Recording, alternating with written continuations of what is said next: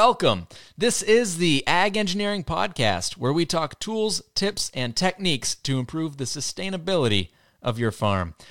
I am your host, Andy Chamberlain from the University of Vermont Extension, and this podcast is supported by Northeast SARE, providing grants and education to advance innovation in sustainable agriculture. We're trying to improve the industry by chatting with farmers and getting their input on tools, tips, or techniques that have changed the way they farm for good. Many of these practices affect multiple areas of the farm. Whether it be environmentally, emotionally, physically, or financially, we share the knowledge to promote sustainable agriculture, lifestyle, and business. Thanks for having a listen. Now, let's get started. Today's episode comes to you from a farm in Moncton, Vermont, where we meet with Silas of Last Resort Farm. He grew up on the farm, but has been farming more actively the last 8 years and even more actively the last 3 seasons now that he's signed a lease-to-own agreement. This farm does 80 acres in hay, 15 to 20 acres in fruit, vegetables, and cover crops, and currently have 3 30 by 72 high tunnels with 3 more on the way. Their markets are wholesale, retail, farm share, as well as a farm stand, and they're bringing in between $200,000 and $300,000. Silas Doyle-Burr, welcome to the show. Thanks for having me, Andy. So I just painted the picture of your farm. How would you describe what you do in one sentence? Well, we're a small-scale, family-owned, diversified, certified organic farm producing 27 different crops, including veggies, berries, maple syrup, hay, and hemp. And I'm sorry if that was a run-on sentence. No, that was good. So today's topic, we wanted to talk about berries. Specifically, you were bringing berries to market not just in June. You were bringing strawberries deep into the fall, and I want to know more about that. It seems pretty new, and was it hard? Was it easy? Was it a hit? Yeah, happy to talk about them. All right. Was this your first time bringing berries this deep into the season? Well, we've done in the past, and my parents before had trialed smaller amounts of day neutrals and kind of to mixed results. But typically it's been just the main focus has been on retail, and we scaled a tiny bit up, but really the focus was on retail again. And in terms of price points, becomes more of a challenge to be competitive, wholesale, and also in terms of labor. I mean, berries, that's the biggest expense for pretty much anything in farming, but especially organic berry production. So I don't know how scalable it is, but for our specific markets, it did work well, and I'm happy to talk about that. Were the customers excited for berries all season long, or did they get bored of them? Well, that's a good question, because kind of a mixed bag, and the timing of it has taken some experimentation in terms of when you fruit. So part of the practice is with day neutrals, we're growing on plastic, and so we're pulling the runners. But for the first 3 months, we're also pulling the blossoms. So these are bare root plants, day neutral plants that we're putting in the spring. And so those first 3 months, I mean, there's some leeway as to when, because you could let them fruit anytime. You obviously want the plant canopy to be large enough, the root base to be strong enough to support good production, good yield. But we actually have found that we want to time it, and this also has to do with, right after June bearing strawberries are just about done, we're also harvesting garlic. So we try to time it sort of a couple weeks after June bearing are done, and seems like we have sort of less customer fatigue, which is definitely an issue. The other challenge that we ran into was customers, and it really does start from August all the way through whenever we finish harvesting, which is, the past 2 years has been mid-November, really, which has been great. Well, I guess it was early November for us, but this past season. But they just ask, are those yours? Do you grow them? Where are they coming from? California or Florida? And so I think that as more people do it, probably the consumer awareness will increase. But that I think it speaks to maybe the challenge that wholesale might face, because unless you're getting that face-to-face interaction with customers to tell them, hey, these are our berries. They're mine. These are, so we grow 2 varieties, Seascape and Monterey, and tell them about the varieties, maybe show off a little humble brag about what you know about growing them. And through that, you'll build up consumer trust. But without that face-to-face, and this is, it has to do with, that's the challenging of sales in general with really anything in ag, but the difficulty of selling something that has been commoditized on a larger scale and trying to get away from the commoditization of agriculture. And the way around that is building a relationship with a customer. And so when they're walking into the store or they're coming to the farmer's market, they see that relationship and hopefully associate that with the trust that they have behind that you're not using, pesticides that you're not supposed to, that you're using the either best or the most flavorful, most nutritious varieties or cultural practices that, that you have to offer. So the customers were a bit skeptical of fall strawberries. Yeah, exactly. You were bringing more than just strawberries to market in the fall too, right? Yes. Yeah. So in the fall, are we talking berries here? Yeah. Or yep. So we do a fair amount of fall bearing raspberries as well. And so several different varieties, and we also, so it's a mix of red and yellow raspberries as well. And not at least around here, not a ton of people grow yellows on a really large scale, just in terms of yield. So the variety that we have is Kiwi Gold, and all of our raspberries right now are outdoors. We are building another hoop house, and we'll put some fall bearing indoors because of SWD, spotted wing fruit fly pressure. But they're all outdoors, and yellows are really susceptible to sun scalding. And this fall, for whatever reason, I think it was a pretty cloudy fall maybe, but we didn't have, or maybe it was just timed right with production, but we didn't have that issue as much. But yields are definitely lower than, say, so like a classic red, like Heritage or something like that. Your farm has been growing berries for many years. Was it your idea to try to extend them past June, or had your mom experimented with that prior? Yeah, so my folks had definitely experimented with it. I did. I trialed it on a slightly larger scale, and we picked up a new farmer's market, the Burlington market, which has been a pretty good one for us. And berries in general, very difficult to grow, especially organically. So we grow 27 different crops right now. From the sales perspective, it's much easier. You don't have many crops where I feel like there's such a significant amount of pull. This is a great pull.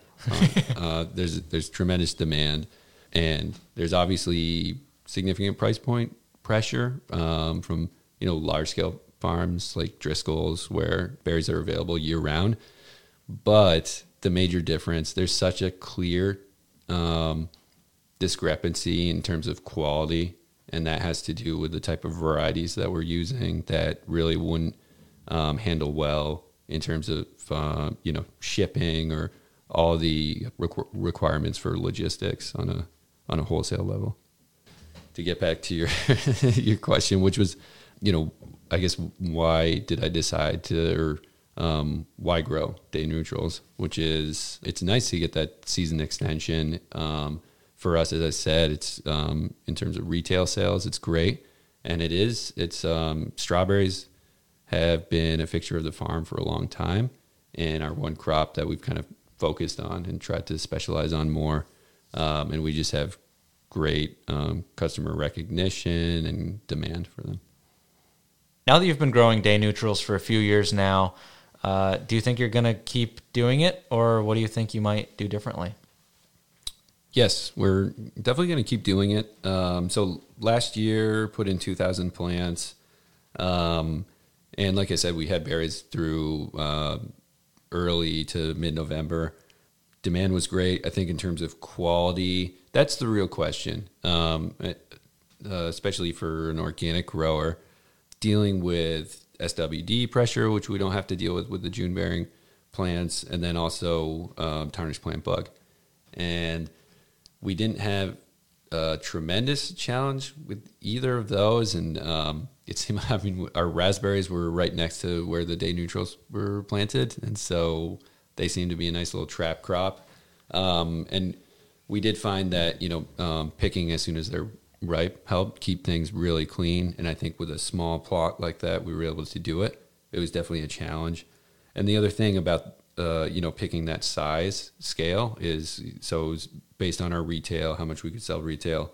And that's another thing about growing on that scale is we're able to keep everything really clean. And we, some of the ways that we went about doing that is we do grow all the day neutrals on plastic. And then also we used weed mats. And then we were actually picking generally every other day, but that seemed enough to control certainly SWD, tarnished plant bug. We really weren't focused on wholesale markets, so sometimes the retail quality, they'd have some cat face berries, and customers were okay with that. I think if we were trying to cater to the wholesale market, yeah, it would have been a real challenge. And then so you'd probably look to, and so if we do end up deciding we want to scale up, and that would be more of a question in terms of labor, if we want to take on that much labor and feeling out the market for it. But I think you'd have to figure out, well, what do we do with these cat face berries? And that would be kind of more of a value added question, which we're not yet prepared to face. But another thing about keeping things clean is we were able to better control botrytis, which, especially late season, those cold, damp type days, it becomes a real challenge to control. So you can pick the field pretty darn clean, which helps with pest management. Mm-hmm. Are you picking the berries that aren't of edible quality too, just to keep keep the field clean? Yeah. Yep. Definitely. And that is, I mean, even with the June bearing, we do try. So we'll go through with a 5-gallon bucket at the end of each day and try to pick out all of the bad berries. We used to, when we had chickens, we'd call them chicken berries, and we pick them up and then feed the chickens. But now they either in the compost or, if possible, we find, other value added. So that's a second pass. You come back through the end of the day. They're not picking junk berries at the same time. Right. So if it's, if we're doing the day neutrals, then have people place them. We actually generally have people bring an extra container with them, and so that's hired labor that's going through, and you have an extra bucket, and those are seconds. In June bearing, we try to employ the help of the pick your owners, and sometimes it works better than other days. But it is, if you fully explain it to people, are at least on board to they see a bad berry, they'll just leave it in the middle of the row. So we found that that's kind of a quicker solution. Then we can just have one person at the end of the day run down, especially while we're pulling over the protective netting for bird protection. And also those berries that we're okay with cedar waxwings, eating them. And so that's usually the low-hanging fruit for them. And gives them something can be to kind chew of a trap crop. I'm not, that's probably not the best solution, but you're going to set up a laser for us next year, and then we won't need it, right? I don't know, lasering out those cedar waxwings could be a challenge. You'd be lasering out your pick-your-owners as well. Keep your eyes above the canopy. That'll be another episode. Yeah, right. So I like where this little tangent is going. How this seems like a challenge in the June bearing. So June bearing, do you have straw between the rows, or is this? Yes. Yeah, and that's so that was another thing that, because this was the first time that we did a larger scale of day neutral plantings. We didn't have straw in between, and so what happened is we do have pretty heavy soil. We had ended up having such heavy compaction in the aisleways that when you were picking, it was pretty uncomfortable if you were going to pick on your knees. And so, people either had to stand or, ergonomically, done a lot of picking. I mean, I think on your knees or standing up, I myself, when I pick, I don't really notice a difference in speed. If you're picking on your butt, that's another discussion. And it just might not work out on our farm. But, so it was just a point of sort of discomfort that we haven't realized before, because we do. So we mulch for the June bearing generally in November, just after the weekend after Thanksgiving. We spread rye mulch over the top of all of our June bearing plants, and then just them out into the aisleways. And so that, serves many functions, but one is, added comfort on the knees, keeps the berries clean, etc. Dry. Those June bearings, are those planted in dirt or in plastic? Those are, so we do matted row. So everything's planted into soil. Yeah. Now, back to pick your owners picking bad berries and leaving them in the aisles. Do you find that it's pretty easy to go back through and clean those up, or is it really a challenge to field strip clean your 3 acres of June bearing? Yeah, so we're fruiting 2 acres. It's always a challenge. It's a question of, how much labor do you have, and at the end of the day, is it worth it? Labor into picking scrap. Yeah, so in terms of fungus control, we have, my parents have implemented a no spray policy, and so not using any fungicides. Sorry, this is during fruiting. We did this past year use Oxidate during blossoming, and that actually did help pretty significantly. But it's just part of our niche, I guess. Customers know we don't spray.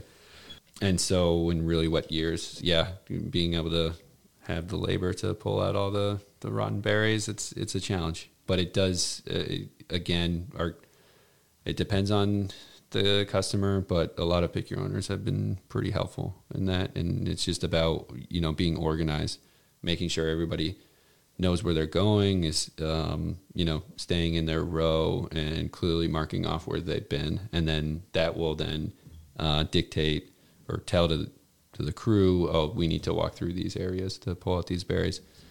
So you've got pick your owners marking where they've been or staying in row? Yeah, so we use a flag system. Wow. Yeah. I've not seen that before. Yeah. And actually, so at the New England conference 2 weeks ago, there was actually a really awesome pick your own operation where they provide small white buckets for customers to directly put those bad berries in, and then they bring them back. And they also call it charge an admission fee. So I think that speaks volumes to their customer base, which sounds amazing. And I'm not sure. I don't know how that would work, but it's, we'll definitely experiment with it. And maybe it's something fun that people will do. I don't know. If there was an easy way to correlate, like Right. if you get 80% of the bad berries, what's that really doing to your yield? If Sure, you could add that up, then you could easily incentivize. Like you pick a quart of bad berries and you get 50% off your next one or something like that. Right. Yeah. I guess it's not easy to quantify. Right. But if you can get pick your own customers to do it, then I think it's clearly a benefit. Certainly. Give the kids something to do. Right. Any key points that we haven't chatted about yet? We've kind of covered a couple of varieties. Yeah, I guess with varieties, we haven't really talked about how we decided on that, but there's a number of sort of variables in terms of flavor, firmness. The day neutral varieties do tend to be more firm, and also they're at least consumer perception, and it certainly has been my stereotype too with these berries, is that the flavor is really bad. And we actually, the flavor this past year was pretty good. There are a lot of things that can impact that, and based on soil, nutrient content, amount of sun. But we've found 2 varieties that have worked for us and have a good shape, seem to hold up pretty well, but at the same time have good flavor, because that's, if you're selling to the retail market, that's going to be the most important thing. Do those 2 varieties you picked size up pretty well too? Pretty good size. We do find that Monterey tends to be a little bit larger and was a bit of a heavier yielder. I actually prefer Seascape in terms of flavor, though. How about the shelf life of day neutrals versus June bearing? Do they have any longer time, or is it still pretty short? Yeah, we grow 13 different varieties of June berry, and all have their own unique characteristics. So that's for some varieties, they hold up better. Others, Cavendish, Jewel, those guys hold up pretty well in storage. So, but comparable, certainly. And then, a variety like Sparkle, which has the highest Brix content, but is super soft and is really a pick-your-own berry. Much better. So the bigger, the juicier the berry, the right. shorter it's going to live. Yeah, it's a real tragedy. That was kind of my experience, too, when I tried some of those berries in, I think, October. I was like, wow, local berries in October. This is incredible. Yeah. Same thing. They were a little harder, not quite as sweet, but it didn't matter because that was still a fresh fruit in October. It's like, wow, that's great. Well, if only all customers agreed with you. Well, once they believe you that it's grown here. Right. They open up to it a little bit. So we didn't talk about ways to extend the season. So day neutral, it seems like two strategies: get them in as early as possible, or people are doing plug plants, which have been increasingly popular. And those you plant in the fall, August, September, and then you have a really early cycle that next spring, and that's not something that we've gotten into. I kind of want to see more or trial more, just experiment more with getting plants in, day neutral plants early in the spring, and then just see how they produce the next year as well. So we did with the day neutrals that we got in this year, we did cover with mulch, and then we'll just see how they do in the spring. And then I'll come back here, I guess. But then also, in terms of strategy, do you want to extend? How long do you want to extend the season? And so there are low tunnels, there's high tunnels. Does it make sense to put your strawberries in a high tunnel? Kind of dependent on market, I guess. But if you look at overall yield versus other crops, tomatoes, greens, they don't really hold up, in terms of numbers. But if maybe it's saturated with tomatoes, the local market that you have, and maybe greens too. What practices were you implementing for season extension, or were you just taking them as they come? I got 100 feet of the Tunnel Flex low tunnel setup, and they work well, really well. They're just a little bit labor intensive in terms of folding up and pulling down the plastic if you're doing that every day. But they're the real benefit is that you have a lot less moisture that you're dealing with. So we always in the fall we have some heavy rains, and just being able to divert that out of the path of the strawberries was immensely valuable. And so they worked well, but in terms of finances, if you're able to get an NRCS grant, and like I said, there aren't other higher value crops that you can throw in there, I would definitely recommend you can try out some strawberries and see how that works for you. So was what'd you call it, Tunnel Flex? Tunnel Flex, yeah. So is the Tunnel Flex system a requirement, you think, for pushing day neutrals into the fall? No, I didn't. No, so we did 100 feet and we had 2,000 plants. And so our spacing is pretty standard practice now, but it's you have one bed of plastic and then 2 rows per bed. They are planted every 6 inches, but they're staggered across the row. So in row, 1 foot spacing. And so that means, doing the math, 900 feet that didn't have Tunnel Flex. So it really, you'd be fine, I think. It obviously depends on the season and what the weather is like late fall. But like I said, we had strawberries going through November without the Tunnel Flex. Could we have pushed it another couple of weeks? Probably, with more coverage. With the Tunnel Flex, I think in a really rainy season, you would see huge differences that could, over time, pay for the system. Tunnel Flex is not inexpensive, though. I would say that. Are there any tips, recommendations, or practices that you really think are a necessity in order to be bringing berries to market in late fall? that you'd recommend for other farmers who might be interested in trying this practice? Irrigate with drip, fertigate. They are, so the one thing about day neutral berries is that strawberries is that they're heavy feeders. So just make sure to get a soil test ahead of time and make sure that you're feeding them enough. And that's so with our June bearing plants, we've always been careful not to add too much nitrogen because we've been concerned about soft berries.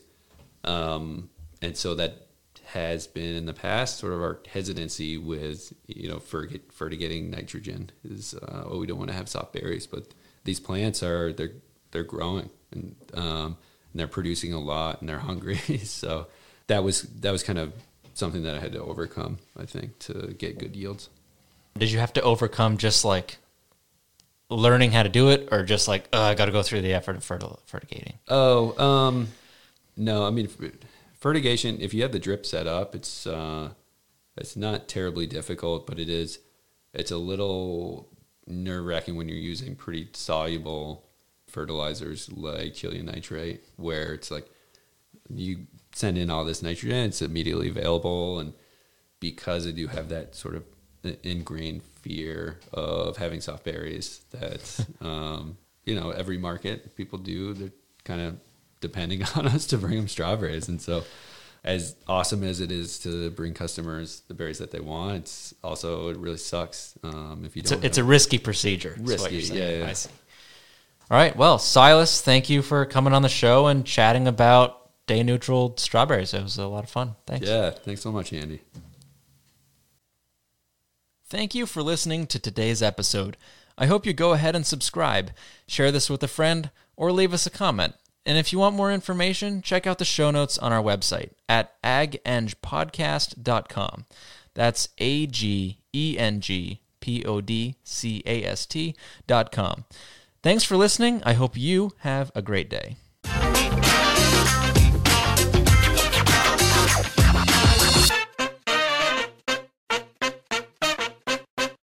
The proceeding has been a production of University of Vermont Extension. For more information on Extension, log on to www.uvm.edu/extension.